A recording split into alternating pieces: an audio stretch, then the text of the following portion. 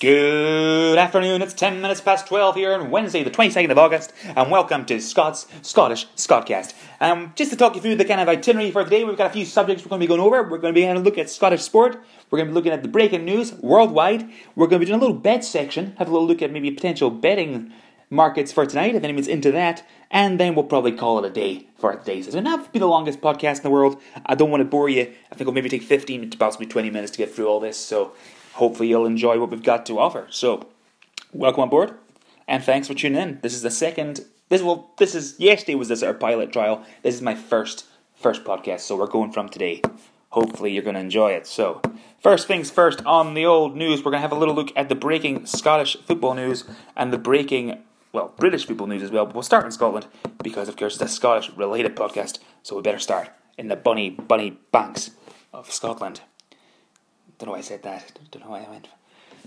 I spent my whole life talking to people being stereotypical, and then you go and say something like that. So, big breaking news is Aberdeen have rejected a £3.5 million bid for Scott McKenna. Apparently, allegedly, Aberdeen have thrown that out. So £3.5 million. But how long could Aberdeen hold out? And do we think he'll move to Parkhead before the window shuts? In just under a week, I believe. Just under a week? No, that's nonsense. Over a week. So do we think that Scott McKenna will move to Celtic? Do you think that'd be a good move for him, moving away from Aberdeen? Aberdeen, a team that have consistently finished second, but not really done anything. They've not won anything. They've won a League Cup a few years ago. They seem to be, as Jose famously said of Wenger, specialists in failure when it comes to the big stage. Maybe that sounds harsh, but the record does speak for itself in terms of semi-finals, meaningful games against Old Firm. They do tend to choke.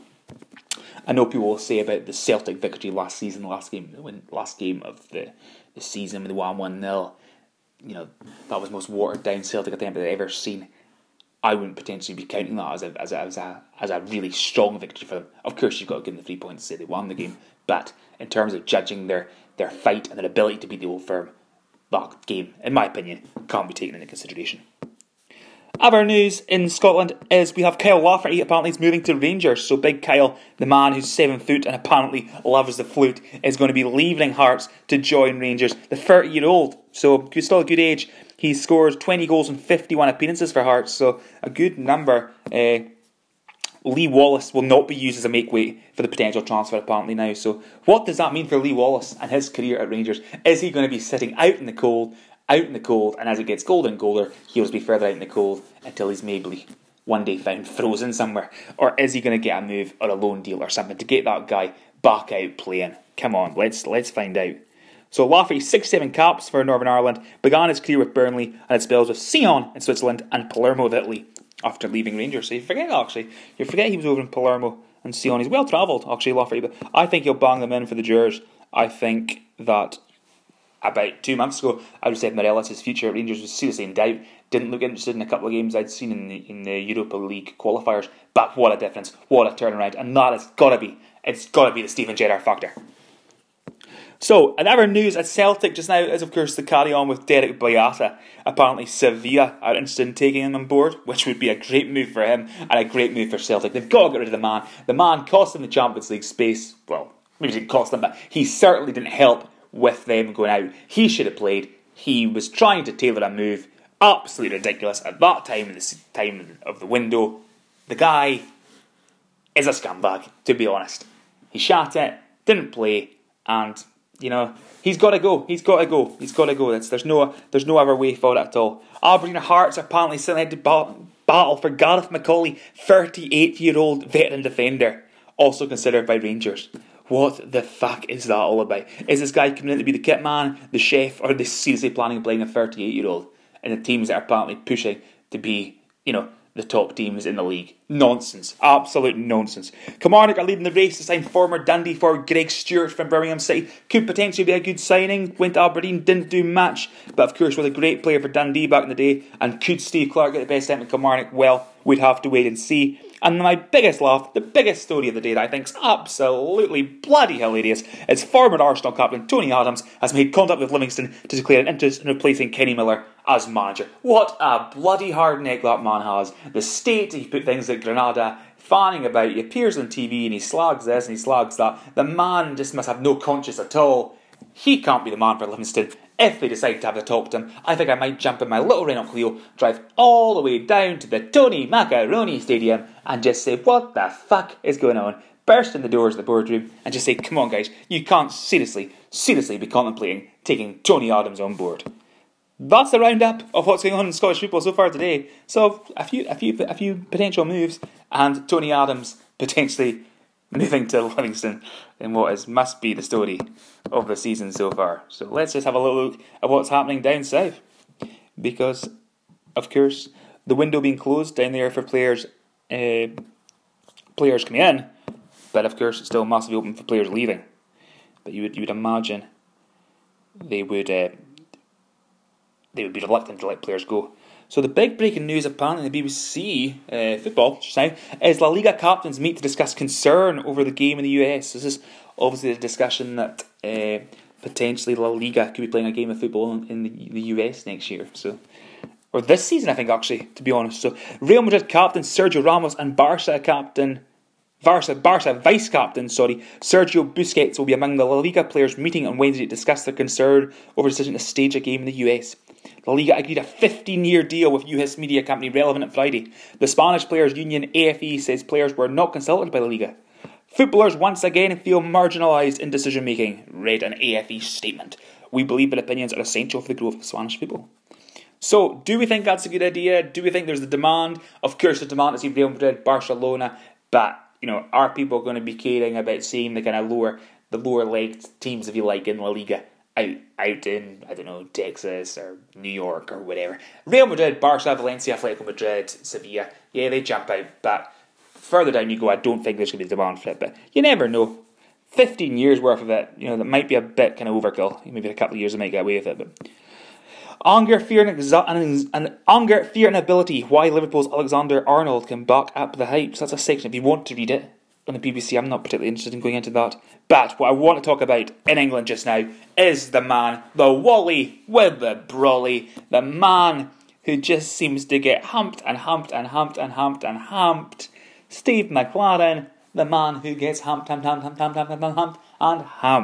Again last night, QPR 0, Bristol City 3. An absolute bloody woeful result, and he must already be a man who's walking quite wounded in England. Maybe I'm wrong, but to me, if I was a QPR fan, I'd be screaming, get him out the door right now.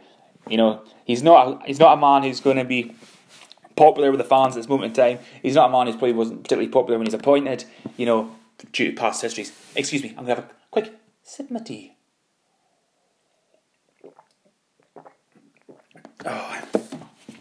Steve McLaren insists he's the right man to lead QPR after he was jeered by fans following a 4th successive championship defeat at home to Bristol City. I knew this was a tough job and it wouldn't happen overnight.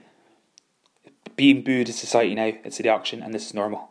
The message to supporters, and it's a difficult one, is patience. Am I determined to put that right? Yes. Well, good luck to you, Steve. I don't think you can do it, Steve. I think you'll be sacked very shortly, to be honest. Go out there and prove me wrong, and I'm sure you couldn't care less what some idiot in the Highlands of Scotland says, but I'm just calling you out. I'm saying you will be sacked very shortly, Steve McLaren. You're not the man for the job. You need to have a look at yourself in the mirror and get yourself out the door. The players obviously don't respect you, and neither do the fans. Okay, so what we're going to have a little look at now is a slightly more serious topic. We're going to move away from sport. We've covered sport, so we're going to have a little look at what's going on in the world in general. This is when things get a little bit more serious. So the top story is chilling final moments of British holidaymaker Kirsty Maxwell show her return from Hendu and lying in bed 2 hours before she fell to her death from Benidorm hotel balcony. Kirsty of West Lothian in Scotland is filmed staggering along a corridor of the Palma apartments at a Spanish resort just hours before she plunged 100 feet to her death. So obviously that was the really tragic story. There was a very good BBC documentary on it a couple of nights ago that I haven't quite caught yet, but if you are interested in the story and just the kind of gaps in it, have a look at it. It's really quite good, quite worth a watch. Angelina Jolie puts her legal woes aside as she appears gleeful during outing with daughters. I mean, that's not a story worth reporting, is it? I mean, that's just nonsense, absolute bloody nonsense. Just looking through this paper here, there's just so much shit. Just a lot of it is just absolute nonsense in the entertainment section. Like, really dour. Top sport headline down south. We have the class of 92 versus Man United. How legends Scholes, Neville, Giggs and even Beckham have led criticism of current club, taking aim at Glazers, Woodward, Mourinho, Pogba and more. Any wonder, and if we're talking about managers that maybe need to go, Josie needs to either change his style, be more attacking, be more interesting, be less doer, lighten up, or get the fuck out of the Premier League. He's starting to really annoy me. He's starting to be quite boring. Chelsea have had a very good start to the season under their new man, and Arsenal appears 2 defeats, same old Arsenal, but what a fucking game that was on Saturday night. Chelsea against Arsenal, it was like a game on FIFA. Goal, chance after chance after chance after chance, miss after miss after miss after miss. So yeah, quite a good game. Good result for Chelsea, not so good for Arsenal, but we'll see how Arsenal get on, and we'll judge Arsenal against the teams that maybe aren't your predominantly bigger name teams in the Premiership. I think we'll have to be fair. So, what we're going to do right now is we're going to have a little look at the gambling options tonight for all you gamble heads out there. And we're going to see what's available in Bet365 in terms of tonight. So let's have a look at what's in play at this moment in time. So in play at this moment in time, we've got the Armenia Premier League. Arsha against Aravan Yerevan. There's just absolutely fuck all doing in terms of... This is the real Addicts corner here. Bangkok United against Dreams SC in a World Cup friendly. Never met a fan of Bangkok United or Dreams SC. So we've got some tennis action just now as well. So what I'm going to do every day is I'm going to tip up a little tip. You can either put it on or don't. That's life. It's all about choices. You decide if you want to put it or not. I'm going for Aston Villa to beat Brentford tonight, and I'm going for Stoke to beat Wigan. And that is a nice, just short of a 5-1 little dabble. And that's, of course, in the Championship in England.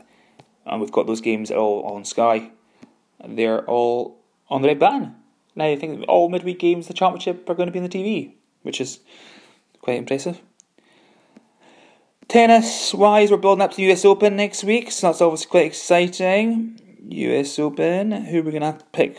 Let's have a little look at who's going to win the US Open, folks. And then let's just pick a couple of winners out here and then see how that pans out for us. So, to win the US Open, Djokovic's favourite, Rafa, Roger, Zverev, Murray. Murray's 12-1. I think, to be honest, I'm a big fan of Murray, but I think that's probably the worst value bet you'll get all year. We don't even know the man's going to compete. He's not got the legs to go to go 5 sets. He's not going to win the US Open. 12-1, stick an average zero on it, and it still wouldn't be good value. So Djokovic 5-2, Rafa 7-2, Roger 9-2. I'm going to stick with Novak. I think Novak's the man, and I think although he's the favourite 5-2, I believe he'll get the job done out there in Flushing Meadows. So we'll see how that goes next week. So that's my tip. Tip for tonight is, like I said, we've got Aston Villa and Stoke, a wee cheeky dabble there, and I think going forward a 5-2 Djokovic to win the US Open. He'll go close. Might not win it, but he'll go close at 5-2, and that's what we're looking for, is a bit of good value. So I'm just scrubbing out my selections there. So yeah, so that is kind of the sort of plan of the podcast. To be honest, we'll have a blather about sport. We'll have a blather about the Scottish and the British sport. We'll have a little look at the bookies, get a banker, and just kind of leave it at that. So that's episode officially full episode 1. So we're just coming up to the 14-minute mark. So I think that's about fine, to be honest with you guys. I think any longer I'd be tailing the arse out of it. So thanks very much for listening. We go again tomorrow. There'll be more chat about Scottish sport. We'll see how my double got on, Aston Villa and Stoke, and we'll have a little further look into the US Open next week, which is coming up obviously at Flushing Meadows. If you're into your tennis, we'll have a little blur about that. So thanks for listening, guys. Have a good rest of the day. I'm going away to tidy the kitchen now because I had a nice egg roll earlier and I made a fucking hoor in a mess. Okay, folks. Cheers now. Take care. Thanks now. Bye now. Cheers.